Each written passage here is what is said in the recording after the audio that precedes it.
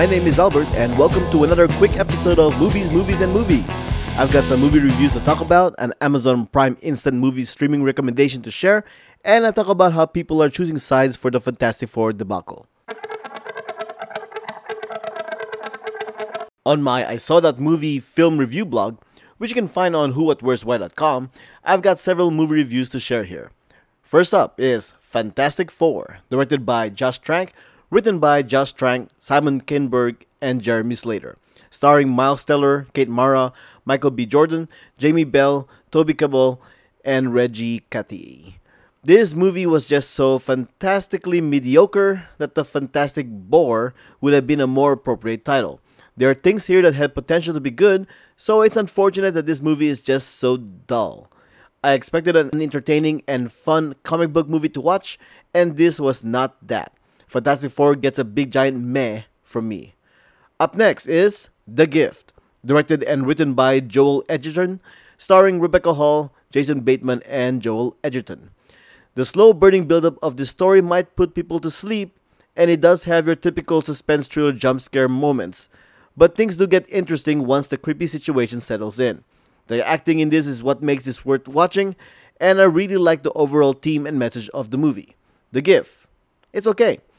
I also saw Dragon Ball Z Resurrection F, directed by Tadayoshi Yamamuro, written by Akira Toriyama, starring Masako Nozawa, Ryusei Nakao, Sean Schemmel, and Chris Ayers, as well as many other voice actors. Fans of the Dragon Ball anime franchise and its most recent movie installment, Battle of Gods, will have a lot of fun watching this. Fan favorite villain Frieza is back, and there's a lot of entertaining action battle sequences to see here. It pretty much has a lot of what fans want from a Dragon Ball Z movie. Dragon Ball Z Resurrection F, I enjoyed this. If you only had a choice to see one of these three movies, go see Dragon Ball Z Resurrection F, even though it is for a specific audience. It's still the most fun movie out of the choices.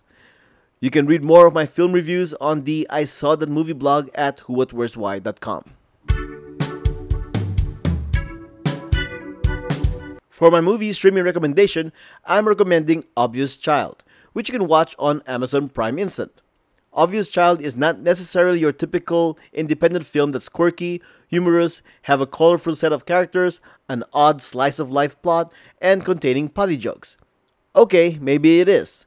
But besides all that is the fantastic performance by Jenny Slate, as a struggling stand-up comic who is devastated by a breakup and then eventually has to consider abortion after getting pregnant from one drunken night with a person she just met. This is Jenny Slate's tour de force, and she absolutely makes this movie as enjoyable as it can be. Well, as long as you can find comedy that involves abortion, something that you can enjoy. The film is memorable in all these little weird ways, and it's worth watching just for Jenny Slate. Obvious Child. Watch it on Amazon Prime Instant.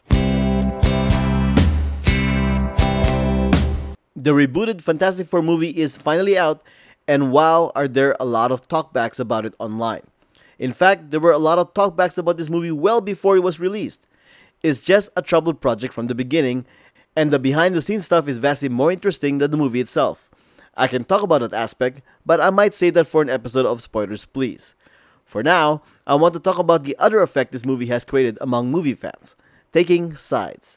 There's a ridiculous amount of people taking sides or choosing camps on the polarizing opinions Fantastic Four has brought out. One side wants Fox to epically fail on this movie, which seems to be happening, because it wants Marvel Studios to get the rights to the property back.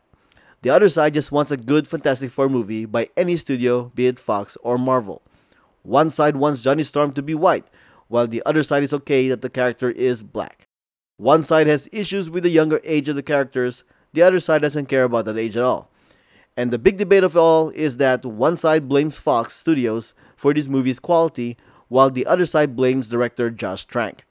It's fine to have opposing viewpoints for something, but the vehement rage that is getting spewed out by people just because somebody else has a different opinion is getting ridiculous. People are taking things way too personally for some things that are honestly unimportant to get into arguments about. Fantastic Four is definitely not the first movie to instigate a toxic exchange of opposing opinions, and it's not going to be the last. It is, however, another sign that things are getting out of control, when choosing sides for opinion about a movie is feeling like a gang war. You're allowed to have an opinion, but there's really no point in getting heated about it. More civil discussions, less explosive arguments. Stop choosing sides like it's the only thing to do and look at the whole picture. One side is never truly correct, and one side is never truly wrong. Either way, I hope somebody makes a documentary about the behind the scenes drama that is this Fantastic Four movie. Thanks for listening. My name is Albert Patrick, and you can find me on Twitter and Instagram at Albert5x5. You can send comments to whowhatwhereswhy at gmail.com via social media or through the website. Rate and subscribe to our shows on iTunes. Check out our merchandise store and further support us via Patreon. Music has been provided by The Y Axis. Find them at thyaxis.bandcamp.com.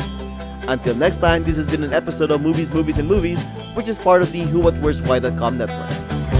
A morning so gray, stood